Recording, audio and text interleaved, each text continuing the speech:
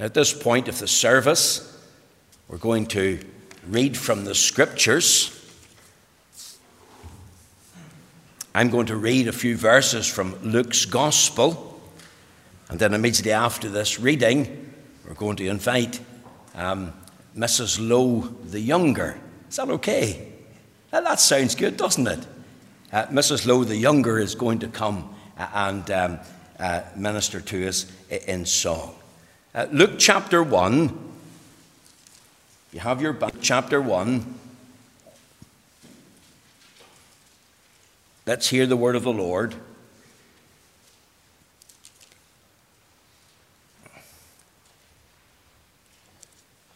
It says in Luke 1, verse 39, "And Mary arose in those days and went into the hill country with haste into a city of Judah, and entered into the house of Zacharias and saluted Elizabeth.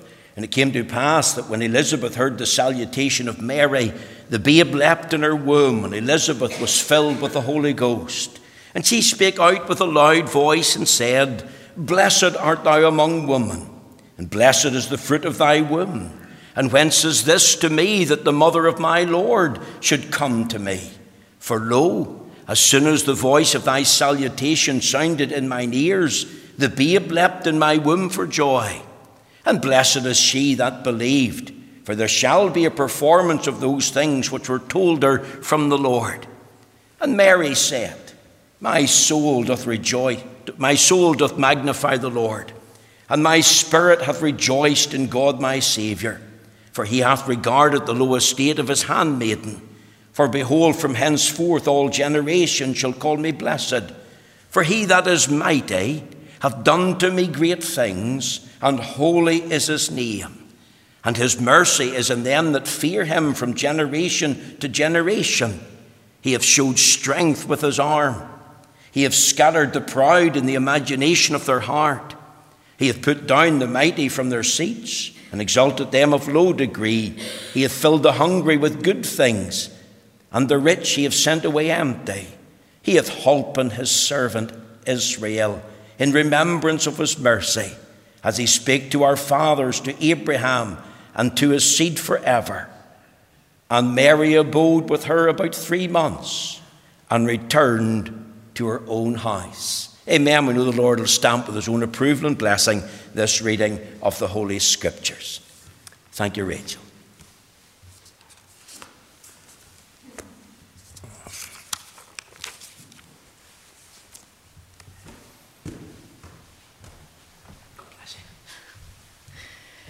This piece I'm going to sing is called Who Would Imagine a King, and I've never sang without music before, so please bear with me. Okay. Mummies and daddies always believe that their little angels are special indeed, and you could grow up to be anything, but who would imagine a king? A shepherd or teacher is what you could be, or maybe a fisherman out on the sea, or maybe a carpenter building things, but who would imagine a king? It was so clear when the wise men arrived, and the angels were singing your name, that the world would be different 'cause you were alive. That's why heaven stood still to proclaim. One day an angel said quietly that soon he would bring something special to me, and of all of the wonderful gifts he could bring,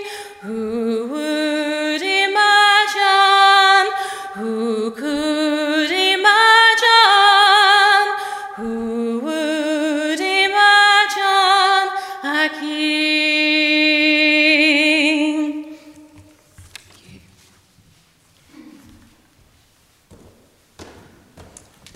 Well, thank you so much, Rachel. That was really lovely. Who could imagine a king? And of course, the news today is the King has come. Glory to God. And that King is none other than the Lord Jesus. He's going to read from 1 John chapter 4, verses 7 to the end. 1 John chapter 4, verse 7 to 20. Beloved, let us love one another, for love is of God, and every one that loveth is born of God, and knoweth God. He that loveth not knoweth not God, for God is love. In this was manifest the love of God towards us, because that God sent his only begotten Son into the world, that we may live through him. Herein is love, not that we love God, but that he loved us, and sent the Son to be the propitiation for our sins. Beloved, if God so loved us, we ought also to love one another. No man hath seen God at any time, and if we love one another, God dwelleth in us, and his love is perfected in us. Hereby know we that dwell in him, and he in us, because he hath given us of his Spirit. And we have seen and do testify that the Father sent the Son to be the Saviour of the world. Whosoever shall confess that Jesus is the Son of God, God dwelleth in him, and he in God. And we have known and believed the love of God hath to us. God is love, and he that dwelleth in love dwelleth in God. Herein is our love made perfect, that we may have boldness in the day of judgment, because as is he, so are we in this world. There is no fear in love, but perfect love casteth out fear, because fear hath torment, and he that feareth is not made perfect in love. We love him because he first loved us. If a man say, I love God, and hateth his brother, he is a liar. For he that loveth not his brother whom he hath seen, how can he love God whom he hath not seen? Thank you.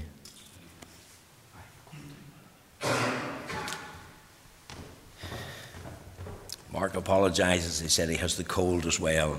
So I forced him to read.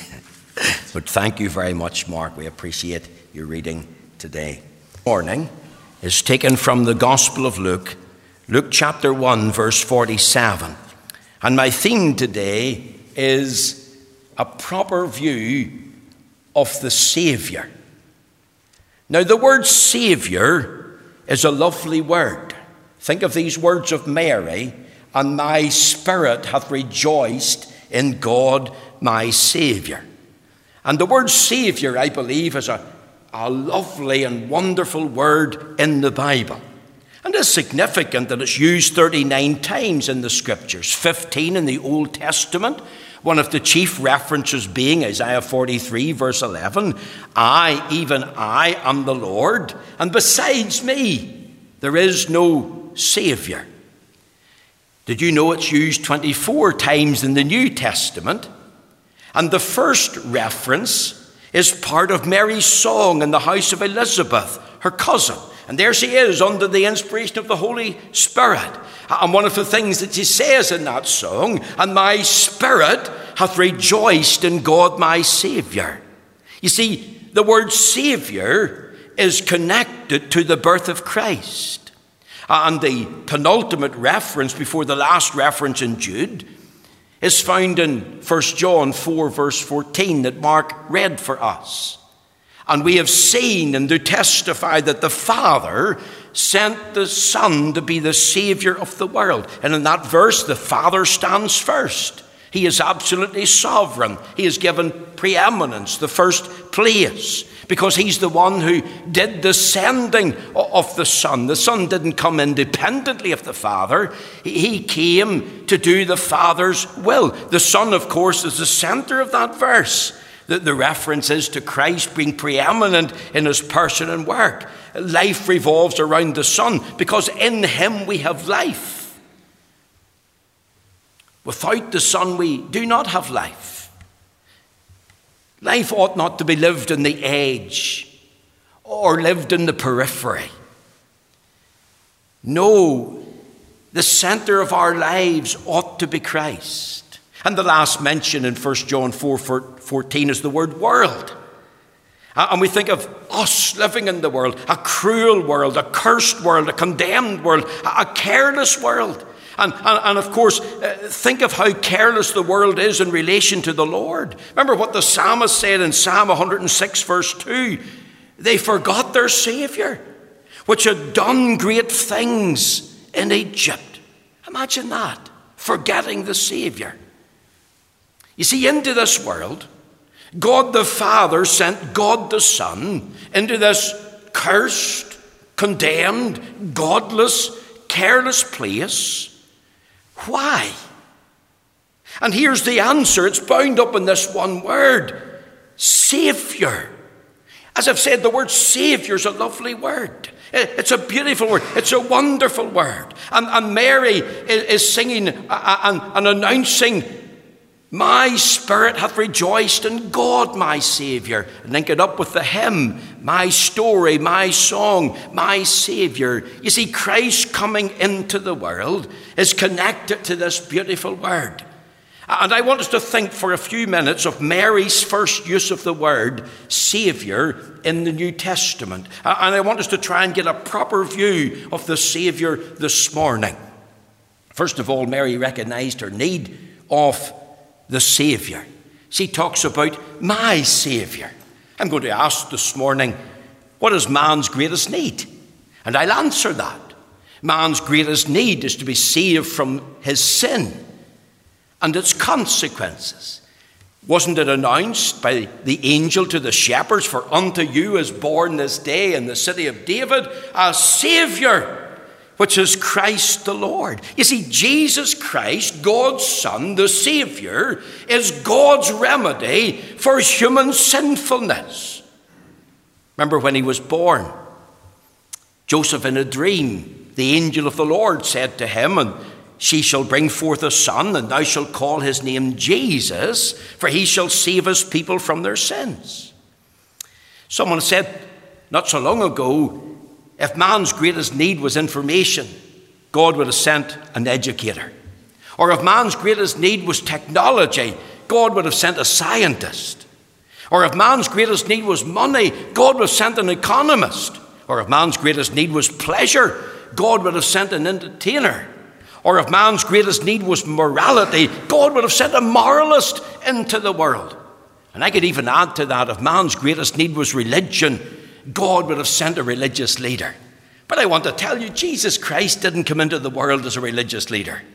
He came into the world as its Saviour. Remember what we've said, and we have seen, and do testify what? That the Father sent the Son to be the Saviour of the world. Therefore, man's greatest need is having the sin problem dealt with. Man's greatest need is the forgiveness of his sins. Sin is being dealt with because God sent and provided the Lord Jesus as the Saviour. What is sin? Sin is any want of conformity unto or transgression of the law of God. When did we sin? The Bible tells us in the book of Romans, in Romans chapter 5 and verse 12, wherefore as by one man sin entered into the world, and death by sin, and so death passed upon all men, for that all have sinned. When did all sin? We sinned in Adam. In Adam, we became guilty sinners. We inherited the guilt of Adam's first transgression because of our union with Adam. Adam's the father, the head representative of the human race. And of course, every other sin incurs additional guilt. And not only did we become guilty sinners, but we became polluted sinners. As Jeremiah says, the heart is deceitful and above all things desperately wicked. Who can know it? Our heart loves sin. We have a bias to sin the moment we're born. We gravitate to sin. Wasn't it the psalmist said, behold, I was shapen in iniquity, and in sin did my mother conceive me. I want to ask this morning, have you ever recognized your need of a Savior? Because your sin has been brought before you. Remember, the psalmist said, my sin is ever before me. Have you ever seen your sin as a transgression of the law of God? Have you ever seen your sin in this light, that knowing to do good and doing it not, it is sin? Do you know that your unbelief is sin? Not loving God with all your heart, soul, mind, and strength is sin. Not loving God at all is sin. Do you know that doing unrighteousness is sin? The Bible tells us that men love darkness because their deeds are evil. And if they love darkness, they hate the light. Have you ever been filled with the consciousness of that sin? Your sin? Remember, Peter said, Lord, depart from me, for I'm a sinful man. It was the publican that said, God, be merciful to me, the sinner. Here's Mary announcing, my soul or my spirit hath rejoiced in God, my Savior. Why? Because she recognized that she was a sinner, that she needed a Savior. Mary was not born sinless. I want to tell you that. Mary was not conceived without sin. We don't believe in the doctrine of the Immaculate Conception as taught this very day by Roman Catholicism. Our belief in the Virgin Mary stands in contrast to what Roman Catholicism teaches, because our belief is based on the few references given to her in the Bible. And here's one of the central ones that proves that. My soul hath rejoiced in God my Saviour. The second thing that I believe Mary did when she made that statement, she realized the nature of the Savior.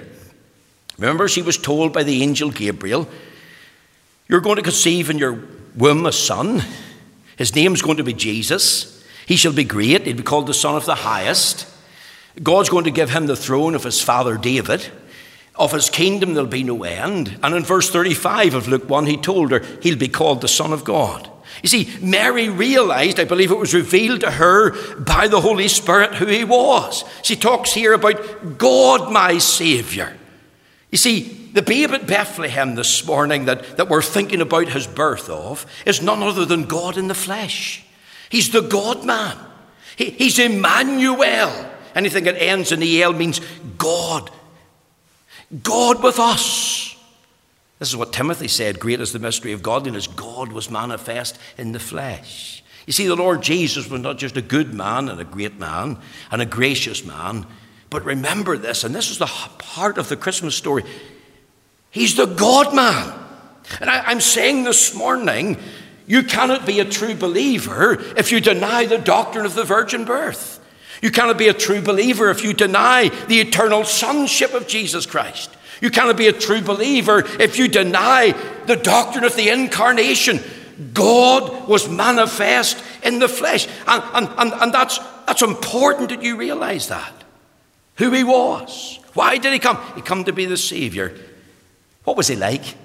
Let me just add you this wee bit. The Bible says here, if you think of Luke chapter 1, and over there in the scriptures, the angel said to Mary, and he shall be great.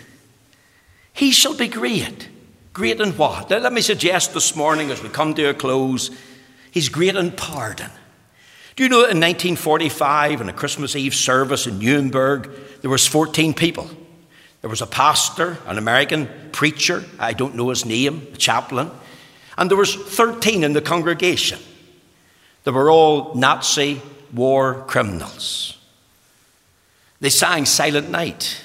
They read from Luke chapter 2, emphasizing 10 to 13. The chaplain preached on the word Savior. He came back on Christmas Day. They had another wee service. 10 months later, all of these Nazi leaders were executed. But some of them, before they were executed, told the chaplain, and Dr. Barnes might know his name, but this is what some of those men said, and Dennis Hall's not here to give me their names, very hard German names, so I'm not even going to try and repeat them, but Dennis told me this the other day, and he said that some of them told the chaplain, I have put my trust in the blood of Christ to cleanse me, because the blood of Jesus Christ, his Son, cleanseth us from all sin. Another said to him, I will see you in heaven, because I'm trusting in Christ, my Saviour. You see, the Lord Jesus, remember, came for the worst of sinners. If he saved the chief of sinners, the Apostle Paul, and remember what the Apostle Paul was able to say to the church at Galatia, know ye not that the unrighteous shall not inherit the kingdom of God? Be not deceived, neither fornicators, nor idolaters, nor adulterers, nor effeminate, nor abusers of themselves with mankind, nor thieves, nor covetous, nor drunkards, nor revilers, nor extortioners shall inherit the kingdom of God. But such were some of you. But ye are washed, that is in the blood. But ye are sanctified. But ye are justified in the name of the Lord Jesus, and by the Spirit of our God. We sing the vilest offender who truly believes that moment from Jesus, a pardon receives. You see, there's a great pardon. He shall be great because he's great in his pardon. Do you know this pardon? Didn't Micah talk about who is a pardoning God like thee? Have you received the gift of pardon this Christmas? Think about peace. He's great in peace. He said, my peace I give unto you, not as the world giveth, give I unto you. Let not your heart be troubled, neither let it be afraid. Peace with God. But you can also have the peace of God. Peace that passes understanding. Now, what is peace? There's a story told about an artist entered a competition, and he was to paint the scene of perfect peace. One painted a tranquil scene of a lovely sunset. Another painted a lovely scene of a forest and a young couple walking with their back to the observer and their face to the sun, and the leaves and the light and all streaming down, and a few animals. And another, he painted a scene of a violent storm, and he put in the middle of the raging sea a rock, and in the rock he had a hollowed out place, and in the little hollowed out place he had a dove, and he wrote over it perfect peace. And he won the competition. You see, it's peace in the midst of the storms of life. And maybe you're here this Christmas and your life is full of problems and full of troubles and difficulties. And I want to tell you, you can have peace in your heart. And you don't have to panic. You don't have to be alarmed. You can go to the Lord. And he says, thou wilt keep him in perfect peace whose mind is stayed in thee, because he trusteth in thee. There's also a great presence. Doesn't the Bible say the Lord is at hand? Have we got his word? I will never leave you nor forsake you. Didn't the psalmist talk about my shepherd? The Lord is my shepherd. Surely one of life's greatest blessings is to have the Saviour with you on the journey of life. Isn't that what the angel said to Mary? Verse 28. The Lord is with you. Isn't that a comfort? You're not on your own as you journey through life. Your story is really his story. Do you know the Saviour walking beside you? You've got the companionship and the friendship. Remember, the Solomon said, this is my beloved, this is my friend. What about his great promises? Do you know you can trust his word? I believe the word is true and faithful. Proverbs said, every word of God is pure. There's a man called Josh McDowell. He was a university campus evangelist in America, and he wrote a book, Evidence That Demands a Verdict.